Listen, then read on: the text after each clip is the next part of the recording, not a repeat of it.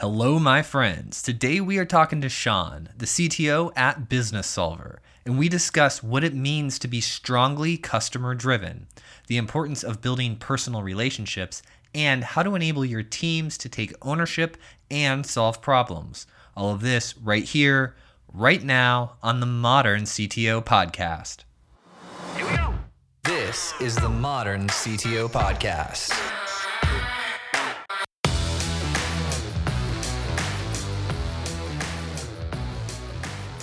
So then you're in Iowa today. How big is your team in Iowa?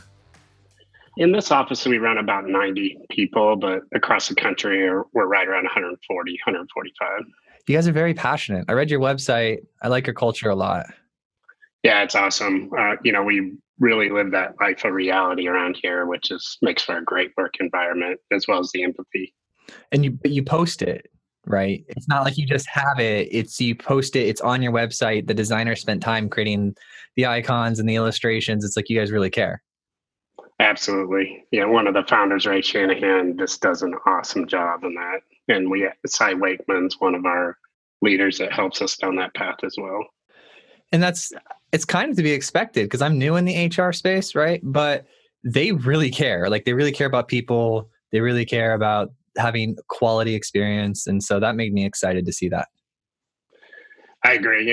Probably the biggest piece, being a little older than the average tech person, is that benefits really are, accounting for 35% of your wages or higher in your company. And we just don't teach it. It's a big piece that I actually am really proud of in Business Solver, that we really try to get people to understand that their benefits are as important as their paycheck.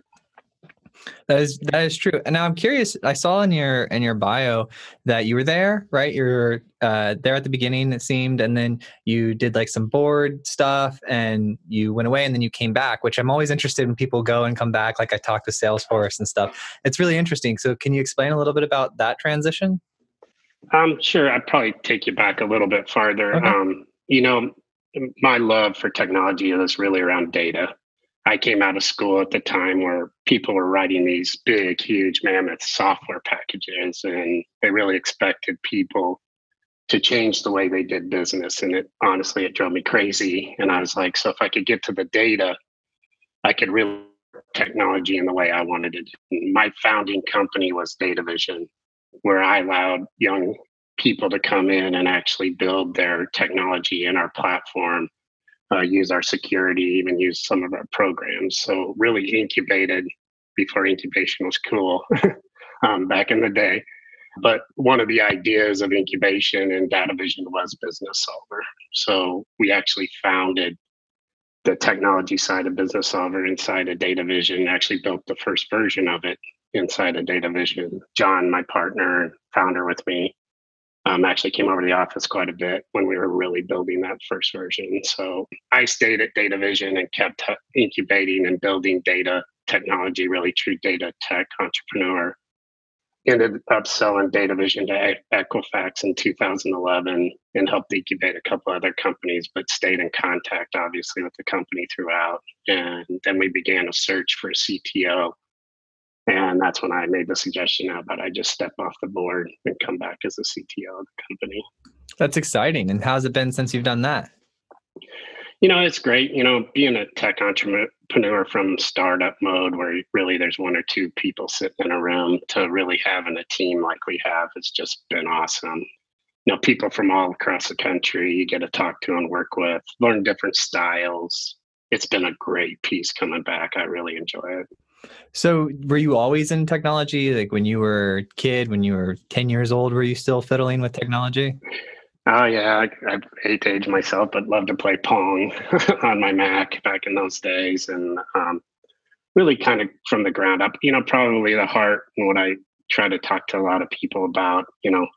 When the calculator came about, you kind of forgot to do math on a piece of paper. I kind of came back from the programming stage where I'm not really part of the drag and drop generation where I can actually key on a keyboard and make something work. And I really love starting with a blank white screen, probably my true passion, and there's nothing wrong with what I kind of call the customer service programming where you already have the code there, but I just love the blank white screen. It's weird how it's changing though. Like, especially with the mobile apps. Like, I got my start in what you're talking about, right? Just blank screen programming, and then when I started getting into iOS development, the interface is so tied to the dragging and dropping. It's really unique skill. It's kind of cool to be able to, when you're building mobile apps, is just completely different for me.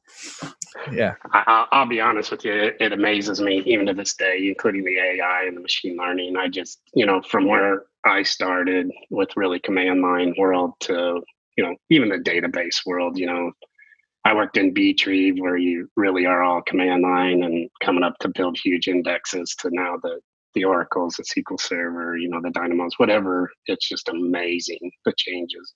And the mobile apps for me, I just love the graphical interfaces, how they interact with the data. It's just really cool. It is so advanced, all the different design. I was looking recently, like Sketch is like a design program, and they are taking that so far. They have like we have DevOps. Well, now they have like design ops where you make Yep. changes and they replicate across. It's just so cool how much everything is changing so fast. Yeah, I can tell you, the analogy of technology moving, really the last 5 years for me has been like lightning fast in technology, especially when you come from the data side in the 90s where you're really figuring out how to move data around and figuring out how bandwidth actually worked to today where you have almost unlimited bandwidth and the ability to move larger objects. It's just incredible in the last 5 years. And like the mindset on how everything is changing, from how we look at building products to how we make sure that they have revenue streams associated with them so they don't end up being these huge, money pits. I actually just had on the authors of Product Mindset. Have you read that book yet? Yep. Yeah. I love it. that is a good book. It's like how they think about product. I'm just a big fan of it recently. Yeah, I definitely agree. As we used to laugh in the waterfall and agile methodologies, and literally I'd go sit in the closet by myself and write a code and come out and say, does this work? And to today where we have complete agile teams and the talent on the product side in our organization, including that UI, UX kind of that you're talking about, including our mobile apps. Those people are just amazing. And, when you're a true coder and you just don't get to see that whole picture all up front, I think it's really changed dramatically. And I love how the product is so deeply involved in, to your point, the term ROI or return on investment has to be in every equation. So what are your responsibilities today as a CTO at Business Solver? I've always believed in technology, and it's probably in every industry, that there's so much amazing talent. And if I came in every day and made that talent blossom to what they're good at, I think a lot of times we try to put somebody into a position that they aren't necessarily good at because there's a hierarchy in the org chart, or I want this bigger job. And, for me, it's making everybody feel important as that well-oiled machine, that their piece is just as valuable if the title's not there. And I think every day my job is to make that machine work and bring out their talent. I've always, you've heard of the tomato timers for coders where you want them to concentrate for an hour and take a half an hour break, but I truly believe that if you give somebody the tools and the mechanism and the time to really dig in for even a true hour of your day and you make that machine work well together, that's my job. It should be my job every day doing that. I always I have a dumb analogy, but if you're going to touch the stove burner once, you're going to do it on your own. If you touch it the second time, that's probably my fault. And if you touch it your third time, you're probably not good at it. So just kind of a dumb analogy. No, I like it because especially I have a small child and she keeps trying to touch the stove burner. Yep. I'm teaching her, no, you can open the oven door if that's what you want to do because it's off most of the time, but don't touch the blue flame. Yep, you get it.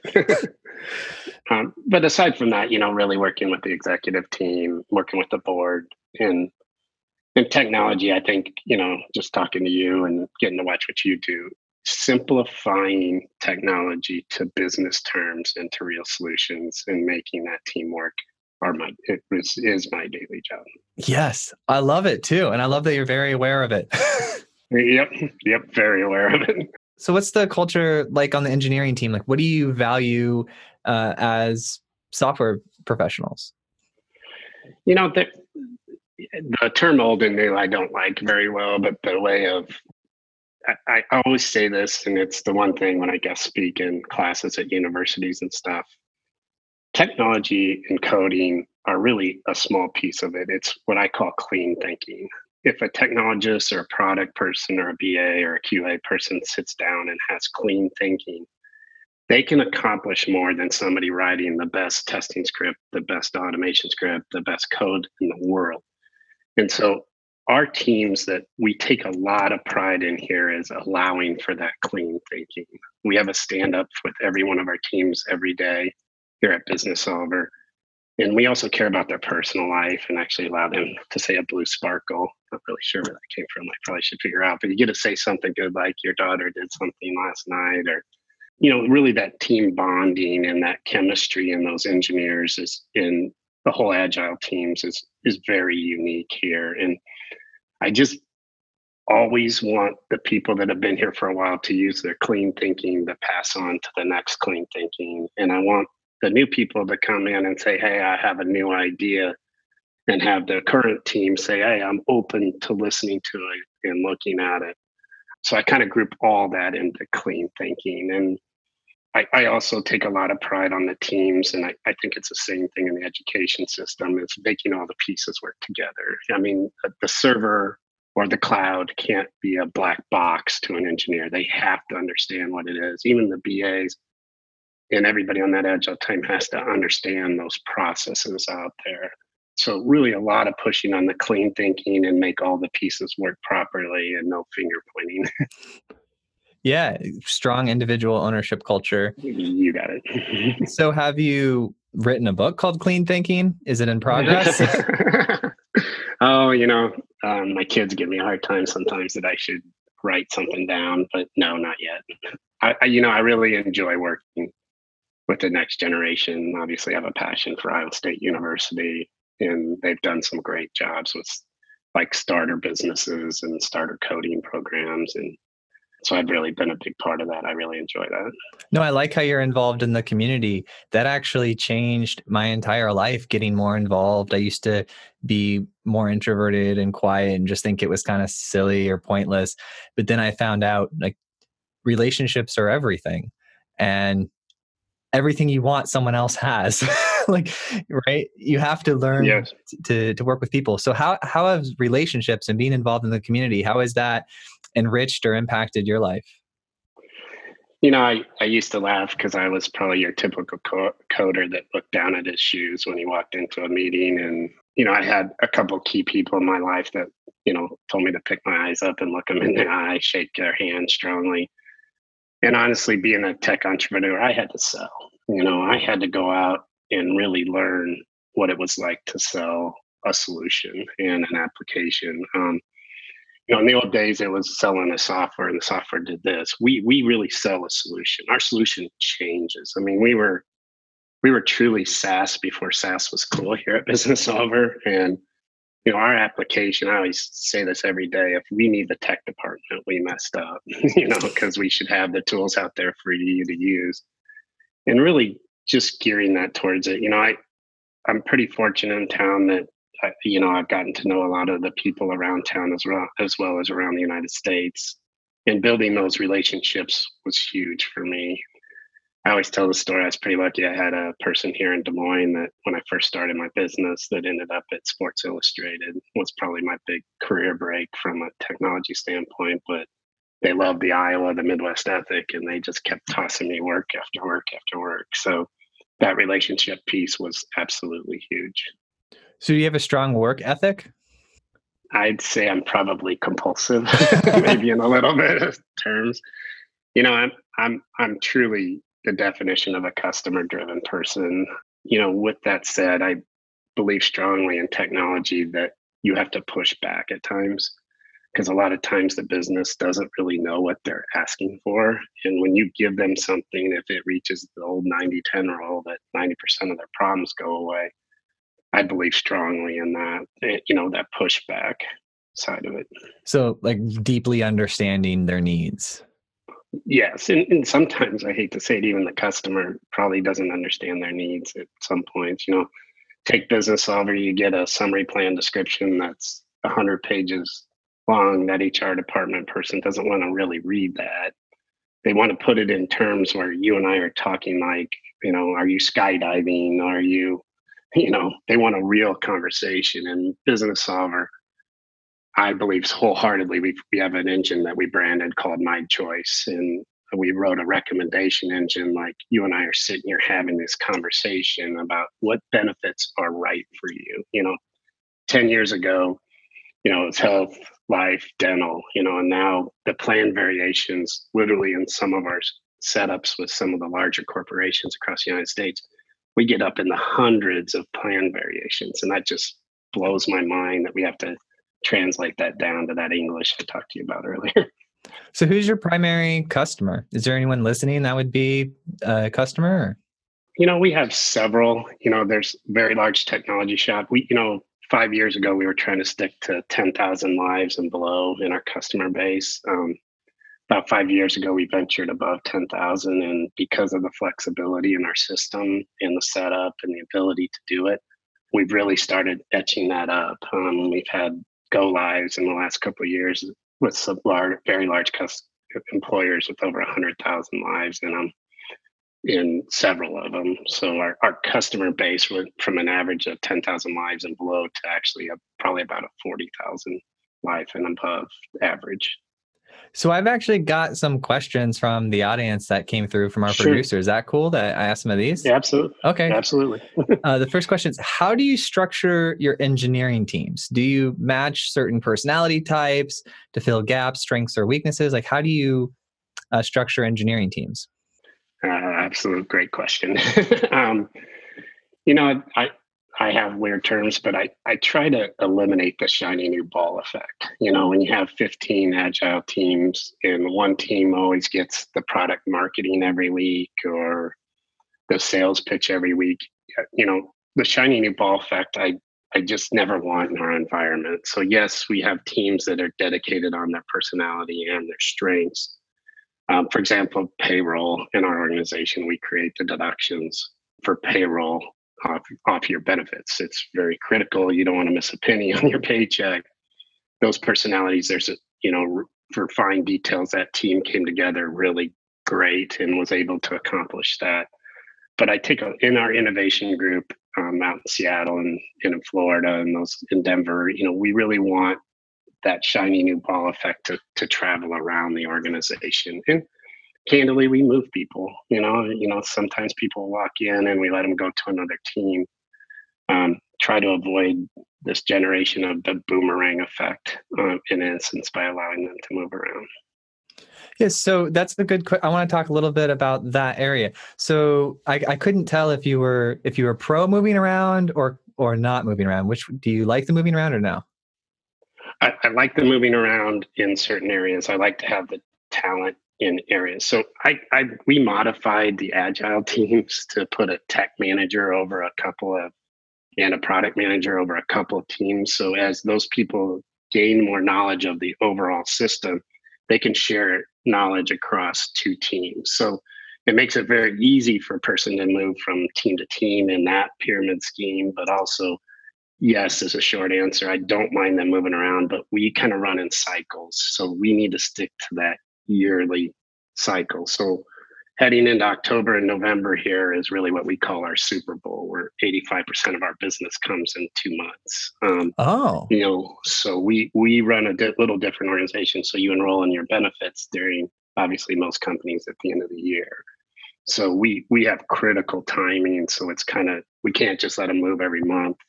But year to year, I would be pro in allowing them to move around to learn, especially to learn other areas. And so you guys, do you do payroll as well? We do payroll deductions. So we feed. So as you calculate your benefits, you'll deduct like $10 for health insurance, $5. And with the new laws out there, companies are actually handing you $100 and say, put where you want to spend your $100. So we need to deduct the amounts off your check for that as well. So, and then we feed that deduction into the payroll system. So we're connected every day. We send in and out over 1,000 files or APIs to carriers, to payroll companies to update your data as it comes in and out of our organization. It's actually what I believe, coming from the tech guy, is the value of our business is really the input and the output, what's coming into the place and going out of the place. So you back and do processing and calculations for payroll companies? Absolutely, for all the benefit deductions. We also do the billings for the large corporations, where I actually build the billing for a carrier based upon your employee census and create the bill right online for them as well. And then we pay. Have a strong partner. Yeah, the carrier relation. Not to back up on you, but a little bit about Business Solver. In 1997, I was doing a paper enrollment for a very large computer company in the Midwest. Not in business anymore, but probably can guess who it is. But there were 7,000 employees, and they printed off 7,000 sheets of paper. And I turned all that paper into data, for simplistic terms, into Excel sheets to send to carriers. They literally called me back and had me photocopy 7,000 sheets of paper to mail to the carrier, which is where we really came up with the fact of we needed to get the data and get it standard. And next year, I pre-filled that paper form and put a box same as last year at the top, and 67% checked that same as last year. So really where we started the company from was really exchanging that data properly with the carriers, with payroll companies. We probably started backwards and not building the front side first. And obviously we've caught up and brought that back together. No, I love what you guys are doing. And I like back then there was no API for you to just mail letters. Like today, you can just API in and send 100,000 letters out. You don't have to touch anything. It's just a JSON request over there. And then letters go out through a third-party service. But you guys had to build all that infrastructure. Yeah, absolutely. I laugh to this day, when I went into John and said there has to be a better way than all this paper, and he and I sat in a little room at the office and tried to figure it out. But at the time, I even went to the ANSI committee, the national standard for data exchange back in those days. And I had done a lot of ANSI 837, which is medical claims. And I said, well, we need an enrollment and eligibility standard. And I don't want to say they laughed at me, but they basically said there'll never be a need for an enrollment and eligibility standard. And sure enough, in 3 years after Business Solver, there was a standard for it. So I love it. Well, there's always people that you get, like you mentioned earlier, that you had to learn sales, right? I'm an entrepreneur as well. When I don't really think like, will this work or will this not work? I just think, how many people will I have to talk to before I get one that says yes? Yeah, absolutely. Because there's always someone. Hard to know. Yes. So back to some of the guest questions. What tips do you have for getting the most out of your teams and making sure that they live up to their potential? The personal relationship obviously is always number one. You can always tell if you have a relationship, if the day's good or the day's bad. That will always be my judgment. I teach my kids this, and I try to teach it in this organization. You don't have to like everybody. You don't have to love everybody. And you don't have to dislike anybody. But when you walk by them, you can say hi to each other. And that hi can lift somebody up so high if they just, if I walk by and say hi, it's just a big thing for them. But, the real lift I kind of talk about a lot is that synergy between all the areas, because the company doesn't work unless they know the sales is working. And that's really this Business Solver way that I was talking about earlier today, where we actually put together a PowerPoint every day, and it takes areas of the company and talks about what they're doing. We even make up little skits, like Breakfast Club skits, for our annual enrollment for our busy time. So really the interaction back and forth is really, really important for me. So you spend time intentionally figuring out how to communicate, make sure everyone's on the same page and keep it fresh and relevant. Absolutely. You know, we have the typical Atlassian tools and tracking and all that stuff where you can go in and read, but the stand-ups in the business solver way. And one of the things that I think we're really unique is we're tied together with product marketing, which is kind of unique in technology. I mean, we have a whole team that talks to every one of our teams to publicize what we're doing every week. It's a little bit of pride there, you know, and to get your stuff.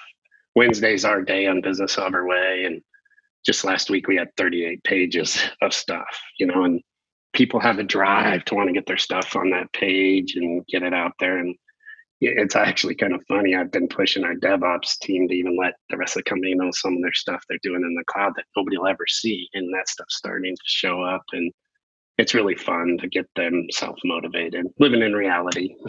I think that's the first time this has ever been brought up on the show. I love it. Yes, I've been finding this to be true. So here at our company, we've grown to 15 people in the past year. And one of the biggest changes that helped really build momentum as we began to break even and then become cash flow positive was this morning stand-up meeting. And it was sales understood what product was doing, who understood what marketing was doing, and everybody had this idea. And at first I thought, oh, that might be like a waste of time to catch up with product in front of sales or anything like that. But what happens is your sales team excitement is directly tied to what's going on in the product. And if the sales team isn't excited about what's going on, like it's all important to get everybody together. And I'm seeing that emerge as a very significant pattern. You know, it's kind of funny. You know, my generation wasn't too much of a cheerleader, but when we have a big sales team going out for kickoff, we have what we call a clap out. And literally, we'll bring some of our technology people in if they help, and they'll clap out the people that are leaving on the plane or for the next 2 days. You know, so I take a lot of pride in people supporting each other. You know, I kind of touched on the stand up, but we even go really deeper here. John is the CEO and founder with me, and he has what we call John Talks every month. Probably seems really simple, but a half an hour every month, the whole company dials in. If you're in the office, you go to the room that he's speaking, and he'll move around. And Ray and John both, and then we'll bring in guest speakers from the company that are doing something important in the area. And the pride of the company to actually see and have the CEO out there in front and telling them where we're heading. And sometimes they even let me talk on the technology pieces out in front as well. So we do take a lot of pride in that communication piece. That is awesome. So you guys do that every month? Every month. Yep. It's called John Talks. You know, John kind of kicks it off and closes it out, but different pieces as we're coming into important time. So each year, like for annual enrollment, we have a theme right now. We call it Game On. So the game's on.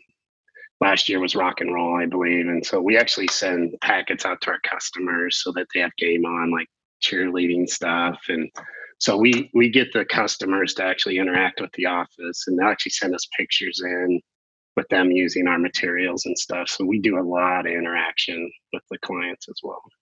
I love it. You guys have an extreme amount of culture. I would say so. You know, and it's good. It's awesome. But there's also some people that just don't like this culture, you know, and we're actually very honest. If you don't like it, we'll pay you to leave, you know. So it is it's a very good culture. You know, we have lunches brought in for the whole company every Wednesday. We have breakfast every other Monday, and every Friday afternoon we have appetizers and drinks for the company. We really want to treat people as if they're part of a family here, and those pieces are really, really important to us. Yeah, because we found that your vibe attracts your tribe, right? Like you got absolutely great line. and so by amplifying, you know, your culture, that's just attracting more people who are interested in that. Is that what you have found? Absolutely. You know, and it does get to some extremes, you know, or somebody that doesn't want to be in it, they can take an extreme attitude towards us. But that's why we just sometimes we stick to our culture, and it's what we're going to be. And I believe we're the best in the industry at it. So I've got a good question here that I'm actually personally really interested in. And it's, how do you make your different office locations feel all like you're one? You know, this is a great question. We talk about this in in executive meetings lots and lots as we're getting more and more expertise in the remote workplace. I'm going to say it very, very simply. It starts with technology. We spend a lot of money on technology to make sure that our connections, just this here between you and I, works. And those daily stand-ups we have, you can walk into almost every one of them and you have at least 2 people dialed in, if not 4 people, if not a whole office. Not as much in the technology area, but in a lot of the other areas, the teams are actually split up across cities so that we're covering the whole nation during their time zones. And just from a travel point of view, and really just connecting in through technology.